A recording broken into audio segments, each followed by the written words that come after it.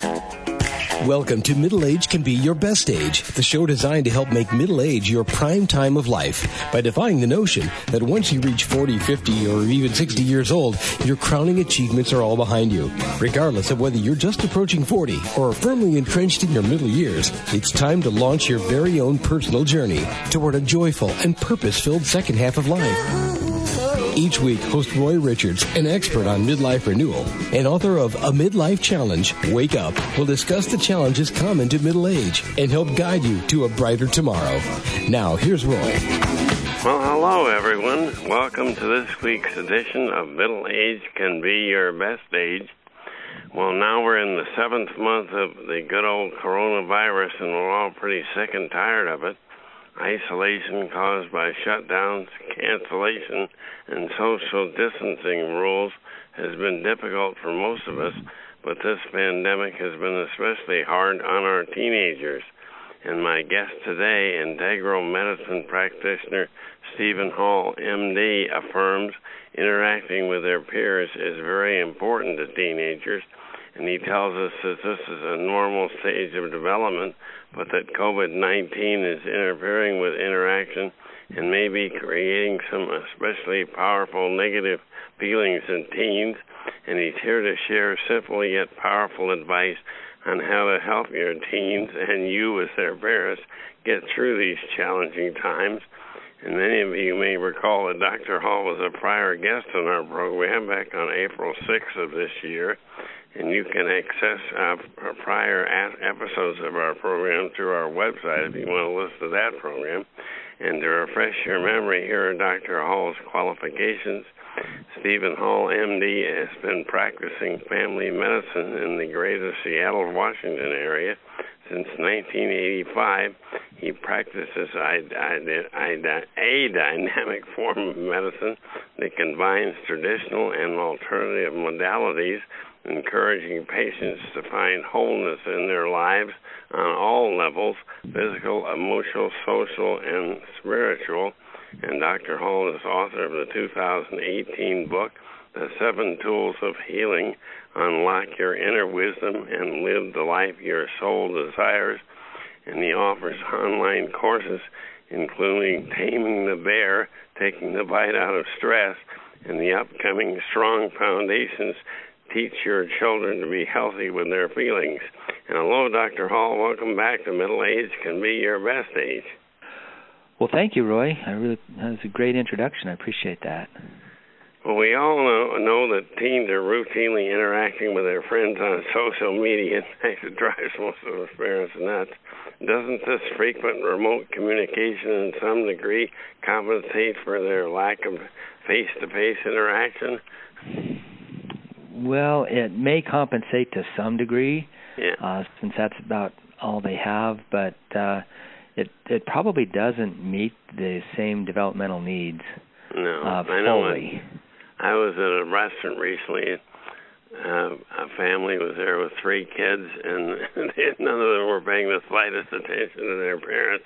They all had their cell phones out, communicating on them. I don't know, maybe they were playing games. Who knows? Well, let's get right to it. Will you please share with us a few things that we as parents can do to help our teens through these social distancing times? Well, one of the most important things I think we can do as parents is try to put ourselves in our kids' shoes, and try to understand what our children are going through. And teen years are really important because, you know, your child goes into the teen years as a child and comes out of them as an adult. Hopefully. Yeah, hopefully, exactly. And there's all this learning that's happening. And the other thing that's happening is they're sort of moving from where the nuclear family is their major source of influence and expanding that out to where society becomes a major source of influence. Yeah, and we certainly don't want society being the internet and some of the things on that. Right, and that's kind of what's happening with the social media, but it's like a developmental thing where you just have to go out and be with peers and with other, hopefully other adults too, besides just kids your own age. and get influenced by them, in addition to the influence you have from your own parents. Well, what are some of the ways we can get our kids out of the house and doing and safely interacting with other kids their age? Well, there are some sports that still allow for social distancing. The one thing that comes to mind is rock climbing. And we don't have many rocks around here, but or indoor. There's indoor gyms and stuff like that have them now. Bicycling, you can stay socially distanced and riding your bike. Yeah, we see a lot of bike riders. I've got a bike trail right behind us, and I've never seen more bike trail riders than this summer. So that's something you definitely can do. Yep, and hiking. The thing that's really important though is for parents to try to get their kids to talk about how they're feeling. Yeah. And then try to understand how your child is feeling, and then the next important thing is to sort of help them problem solve. You don't have to solve the problems for them when they're teenagers, but to engage their problem solving capacity, and maybe you and your child come up with solutions to try to meet the needs that your child is feeling. Yeah, if talking them to letting you into their problems is probably the first step. I know no teenager really wants to listen to mom or dad. No, they don't want to be lectured to, but no matter what age we are, one of our major needs is to still just to be heard. Yeah. And so if you can really offer that to your child, let them know they're really being heard. And like I had one parent, they had this really strict rule in their family that they couldn't do any texting or social media after midnight, for example. But during the pandemic, he's loosened his rules and he lets his teenage daughter stay online till like 1:30. So I think being a little flexible too and understanding these are extraordinary times can also help you work with your teenager. Yeah, I know. This is an example of kind of the negative thing that's going on. And for the first 2 weeks, the Des Moines Public Schools had athletic events, football games, and swimming and volleyball for the girls. And suddenly, because they're not doing any online or any in-person classes this fall, they've canceled the rest of the season.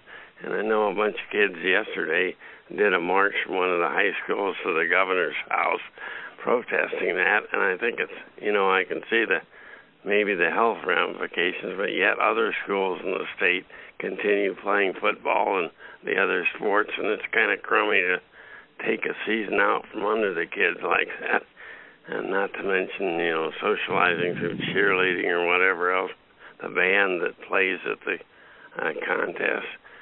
So it's tough. Well, it's got to be really disappointing for them. Yeah.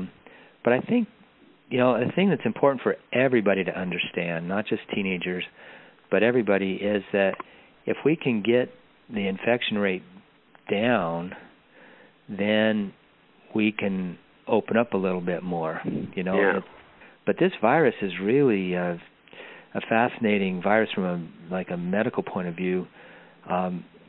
It's so contagious, and it's probably because none of us have seen it before, and our immune systems don't have any protection against it already. Yeah. But it seems to be much more contagious than we thought. Like you can catch it just breathing somebody else's air. Yeah. And so the best way to keep the virus out of the air, so nobody else breathes it in, is to wear a mask.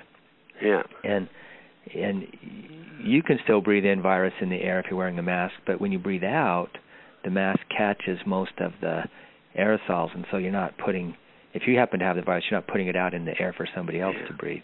Yeah. So, there have been lots of reports lately. I know there was on TV this morning something about it, where college students, including 18 and 19-year-old teenagers, reconvene for the fall semester, and they've gathered at fraternity, sorority parties, local pubs, and open group functions where students are not respecting social distancing. They probably aren't wearing masks. How can we as parents guide our teens and young adults to protect their own safety and the safety of others while they reconnect with their friends and still have a good time doing so? As a physician, do you see strong risk of teens contracting and spreading COVID-19 as they return to college? And how do we prevent that? Other than telling them not to go back.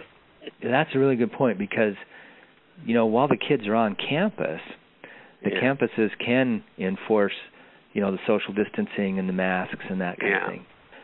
But what they do in the evening when they go off campus, that's when they're congregating and in their parties and stuff. And so this is where it's really helpful as a parent to sit down with your teenager and say, okay, this is a really good time to practice making adult-type decisions for yourself. And because when you know, by the time you're 20, 21, you're going to have to make these adult decisions yourself. So if you were going to go to a party and you've got this virus going around, this pandemic, what would be a good adult choice to make for yourself? You know, and just ask the teenager that and try to get them thinking, and they'll probably come up with, well, yeah, I probably should wear my mask, or I probably shouldn't go into a room full of people who aren't wearing masks, because me wearing a mask isn't going to protect me if there's virus in the air. See, because most of the air you breathe goes around the mask, not through it. You know, and so it's really other people in the room not wearing a mask that's a threat to you. So stay outside at the pool or whatever. You know, don't go inside. And but see if you can get them to start thinking and say, well, what would an adult decision be for this situation? That's a good point, because that's the transition period to adulthood, really, when they go away to college, if they do, and graduate from high school. Well, returning a subject we covered back in April, the secret to good health, low stress, and a happy life, we need our teens come to terms with their inner knower, as you call it, or inner wisdom. And this, of course, applies to all of us, mature adults as well. Can you refresh our minds by reminding us what this inner knower is and how it guides our teens and ourselves, not just to heal from illness, but also to guide us to stress-free adulthood? Yeah, so I think everybody has an inner wisdom because that's what's running your body, so you don't have to think about making hydrochloric acid when you eat your lunch, and you don't have to think about your skin temperature. And so all that stuff is being monitored and run by an incredible wisdom that's trying to keep everything in balance. So it's in there. We all have it. The problem is it's usually mostly operating in the unconscious part of our mind. And we can hear it if we can get quiet enough. It's like that still voice. And then the other thing we have to do is trust what we hear, because if you doubt it, it'll get even quieter. And if you don't want me, I'll go away back inside. Exactly. Yeah. Like, why should I keep talking to you? I'm just wasting my breath. And so by learning how to listen to the cues coming from your body, listening to the cues coming to you through your life, watching how you feel about things, you can actually get your foot in the door into that unconscious and see how your beliefs are set, how your perceptions are set. And vast majority of the stressors that are coming to us from the outside, like getting stuck in traffic or having to wear a mask if we don't want to, those are all stressors, but they're only stressors because of the way we see them. And so when you think about it, it's ridiculous how stressed out we get by getting stuck in traffic, which may be costing us 5-10 extra minutes of commuting to where we're going or whatever. But at the same time, implications of that are so minor, and they aren't worth being all stressed out about. But who knows how many hours of your life you just lost because you got enough 5 minutes. So you're exactly right. But all that boils down to how we see the world. And so by practicing what I call the 7 tools of healing, you can actually learn how to access that inner wisdom. Yeah, that's what I was going to have you review those 7 tools, because those are really valuable. If you could just list them again for us and what each one means. And they all, the way they work together, they seem so simple and common sense, and yet so few of us take advantage of all of them. I know, it's mind-boggling. Yeah, so the first tool is foundation, or I think of it as a foundation, and that is faith. Yeah. And that word gets misunderstood a lot, but the way I'm using it is it's actually how strongly you believe what you believe. Yeah. And so you can believe something. You don't have to have proof for what you believe. I mean, you can believe in something that you can't see or touch. Exactly. And so you do kind of want to balance your faith with reason too, I think. Yeah. But once you find a belief that's helpful, like I think believing that you can heal, that you can get better, I think that's an important thing to believe. And so once you say, okay, I want to believe that, then you can practice strengthening your faith in that belief. And also that you belong to the humanity and are there to help contribute to others as well as to yourself, and that human beings together can do good things. Have that faith. Yeah, like the belief that, well, I have a unique gift to give to the world, and I can give it. Yeah, that's such a perfect. So I encourage people to make a list of maybe 7 or 8 beliefs that if you believe these things, it would really improve your life. Yeah. But then, like you say, reality comes in, and the second one is awareness, I think, isn't it? Correct. Yeah, you have to become aware of what your truth is in this moment. Yeah. And then there's so many facets of this moment that awareness is a real practice. So you can become aware of how you're feeling in your body. You can become aware of the thoughts in your mind. You can become aware of your environment and how it's affecting you, how other people are affecting you. So just be the watcher, practicing being that watcher. Yeah. But then once you see your truth, you have to acknowledge your truth and say, yep, this is my truth. This is what it is, and quit being a victim all the time. Right, and stop fighting it. Passing the blame to circumstances or someone else. Yeah, I mean, it is, what I like to say is, it is what it is. Yeah. You know, but also, just because that's the way it is doesn't mean that's the way it has to be. No. It's another one of my favorite sayings. And so we can change things. So we can improve things, but you sort of have to, I think about the acceptance as like putting your starting coordinates into your GPS. Yeah. In order for if you don't put an effective starting point in there, you're not going to reach the right destination. The directions aren't going to make much sense, right? No. And that's really true about our whole life. So seeing the truth of our moment, admitting the truth of our moment is really putting in our starting coordinates. Yeah. And then you can start to change. And what I see actually changes people is compassion. Yeah, that's the 4th one. And that's the 4th one. That's why I call it the alchemist, is because it can literally take this lump of lead in your life and turn it into a lump of gold. Yeah, and that includes compassion on yourself. The blame mistakes you made in the past constantly and use that as an excuse for not moving forward really gets you nothing. Exactly. And in fact, if you bring enough compassion to all the things that you've done and all the things that are happening to you now, all the people that have hurt you, just bring enough compassion, then the forgiveness, that's the 5th tool, just naturally happens. Yeah, and I like the way you said that. Doesn't necessarily condone something that somebody did that was wrong or forgetting what they did, but release that negative emotional charge that you've been carrying around that really doesn't help.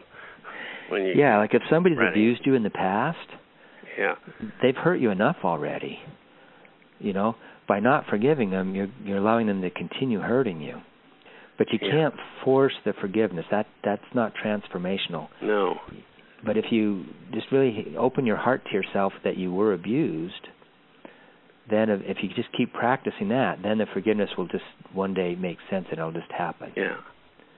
And then it's transformation. It's like letting go. Suddenly that's not a button anymore.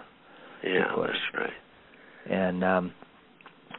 And so then what I see happen in my patients when they work this process is they get this point where they can, it's like the veil gets pulled back and they sort of see how Spirit's been operating all this time behind the scenes, and they just have this incredible sense of awe.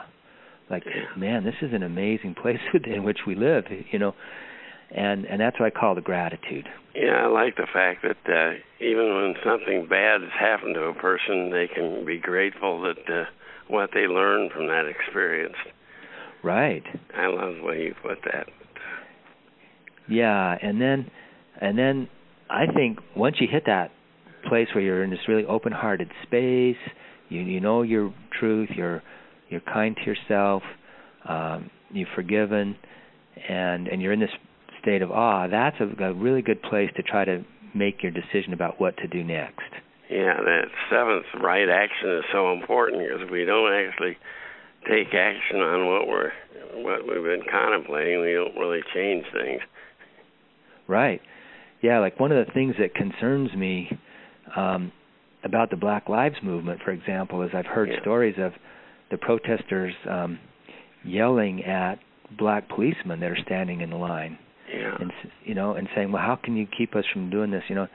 And, or like when they're changing the state flag in Mississippi, one of the designs was from a woman whose grandfather was a famous separatist senator.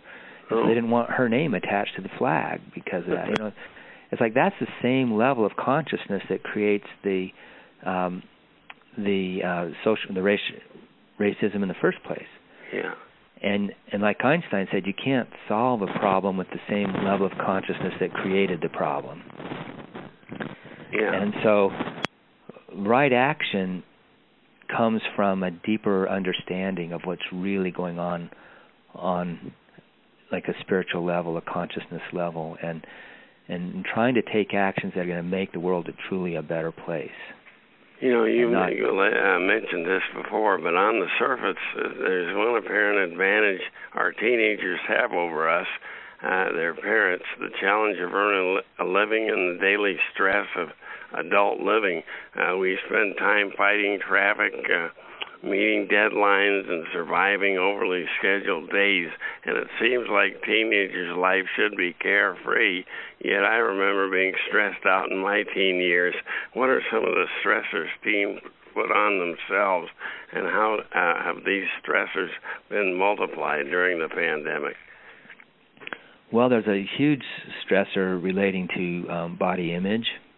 Yeah, especially, I think, for girls, but also for boys. And yeah, they have it too, because I used to have that.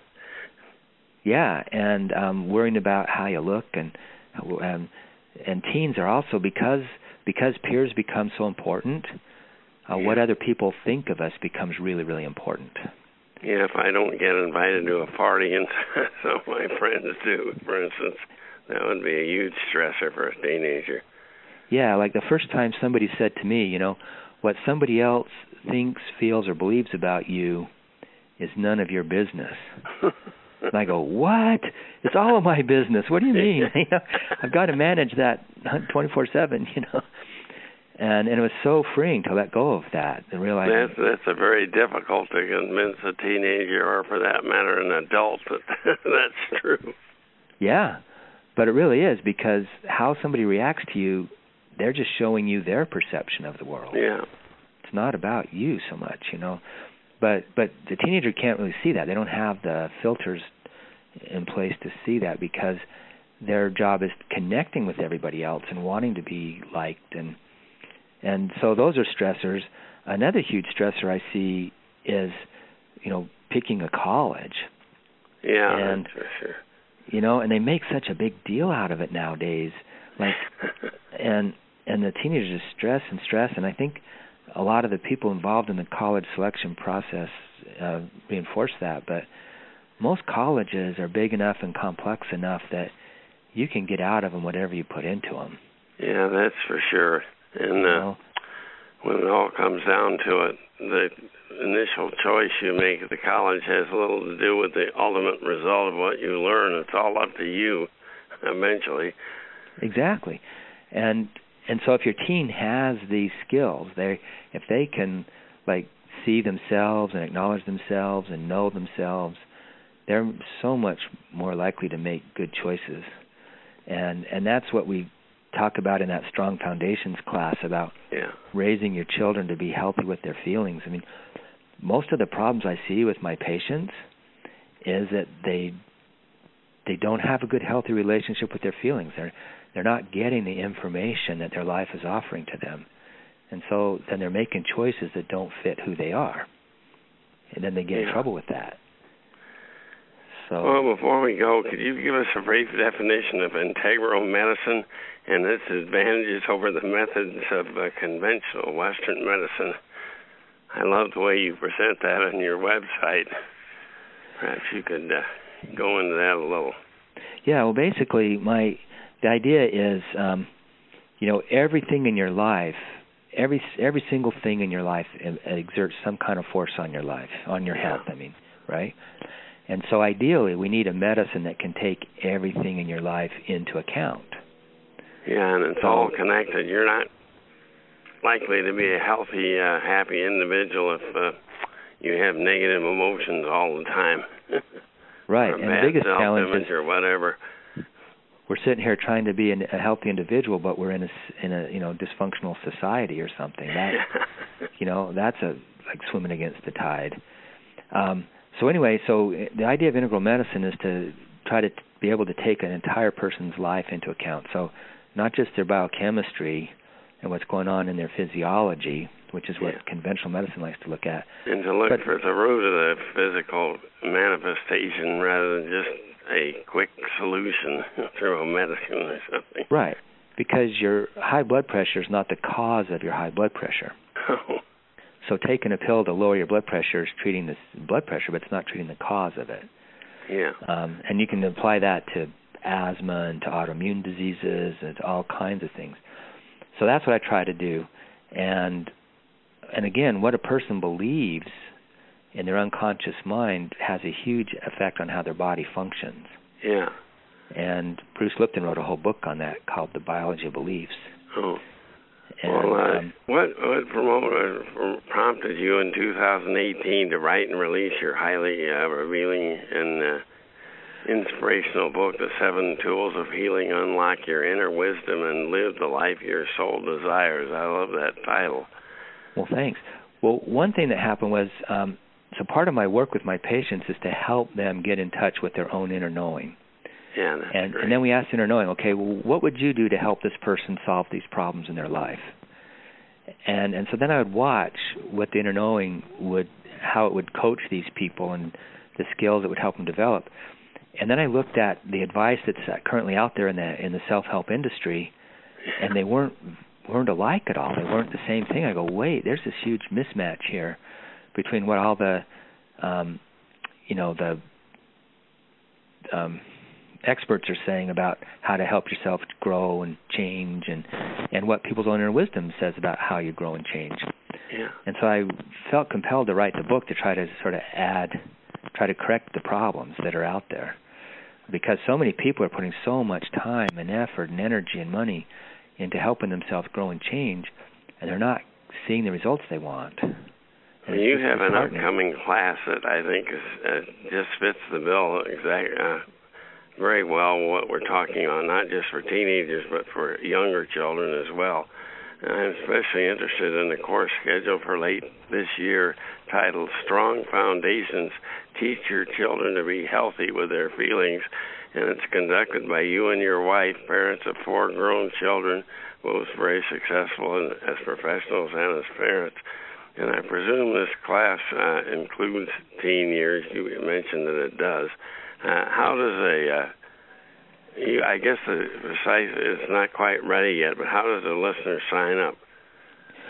Well, we have a website called www.the7tools.com, and it's the number 7, and it'll be listed on that website. And it's an online class that people can sign up anytime and just take it at their own pace. And the hope is that they'll keep it around so that when their children grow through these various stages, they'll listen to the class for that age. Great. And so it starts at birth, actually prenatal, and goes through age 18 or so. Oh, that's great. And we talk about like what the developmental stages are at each of these ages, and then how to help your child become aware of how they're feeling, develop a vocabulary to talk about how they're feeling, how to actually get the information that the feeling is bringing, and then start to make choices. And when you start when they're an infant and work through their toddler years and up into their early school years, then by the time they're a teenager, hopefully they're really good at this stuff. And my belief is that if teenagers could be really healthy with their feelings, we'd have a much lower suicide rate, a much lower depression rate, anxiety rate, addiction rate. Yeah. A lot of the problems we see as adults start in the teen years because we don't have good relationship with our own feelings. You still have that course with the bear, getting rid of stress in your life. That's another very valuable course. Yes, because stress is either the cause or at least contributes to most of the chronic illnesses that are going on in our society. Yeah, that's for sure. And if you want to be healthy nowadays, you have to have a robust, effective response to stress. And that's what we teach in the Taming the Bear, and we use the 7 tools as the basis for essentially making ourselves impervious to all these stressors like traffic and deadlines. And you don't give out grades in these courses. I can't fail. No, there's no test at the end. Maybe we should do that so people would study more, but I don't know. Maybe there should be. Well, this is the second time this year we've had this deeply caring and highly innovative integral medicine practitioner, Stephen Hall, M.D., and back in April he suggested how we can conquer sex even in difficult times like these, and today he advises challenges our teens face from social isolation, real or imagined, and still there for them, and why the pandemic impacts them as much or even more than it does us. And to conclude today's program, I'd like to relay a quote on Dr. Hall's website, the7tools.com, from J.F., a writer.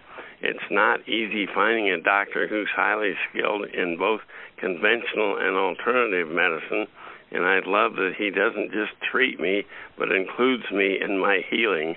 And I highly recommend you consider purchasing Dr. Hill's book, The 7 Tools of Healing, or signing up for his online class. And then you can be included in assisting your teenage son or daughter through COVID-19. And thanks a million, Dr. Hall, for returning, and best of success in all that you do. Well, thank you, Roy, and I really appreciate your job, too, the work you do to get good information out to listeners. And I guess listeners don't have to live in the Seattle area can they consult with you online, or how does that work? Yeah, one of the advantages, you might think of it as a pandemic, is telemedicine has gotten much more available. Yes. And so I can do telemedicine consults with people pretty much around the country. And my website for my practice is just my name. It's www.stephenmhallmd.com. Yeah, I've been to that. And then website. I have online scheduling there. Okay. Well, that's great. So anyway, that's something you certainly want to consider as we all battle through this pandemic together. And thanks so much, Dr. Hall, for returning, and talk to you again sometime. All right. Well, thank you, Roy. Yeah, appreciate it. Bye-bye. Well, last episode I had some advice for wives. This week for you husbands. I know if you're in your 40s, especially early 40s, you're probably well aware of all this. But those of us over 50 may need some reminding. It's hard to believe, but roughly 3/4 of all divorce actions in the United States are initiated by women. Speaking now to my fellow husbands, do you not wonder why? Numerous studies demonstrate that married men tend to live longer, earn more money, and have lower rates of clinical depression alcoholism, and substance abuse than their single counterparts. These same trends do not hold for married women. You know, in olden days, wives were considered the primary beneficiaries of a good marriage. Today might argue that the husband is the primary beneficiary. Could it be that some of us as husbands are asking more of our wives than we are willing to give in return? The days are long past when a woman defines success in life principally by how well she married, although certain loving women still choose child-rearing and homemaking as their primary vocation. More and more wives today are pursuing their own careers outside the home with the same intensity as their husbands.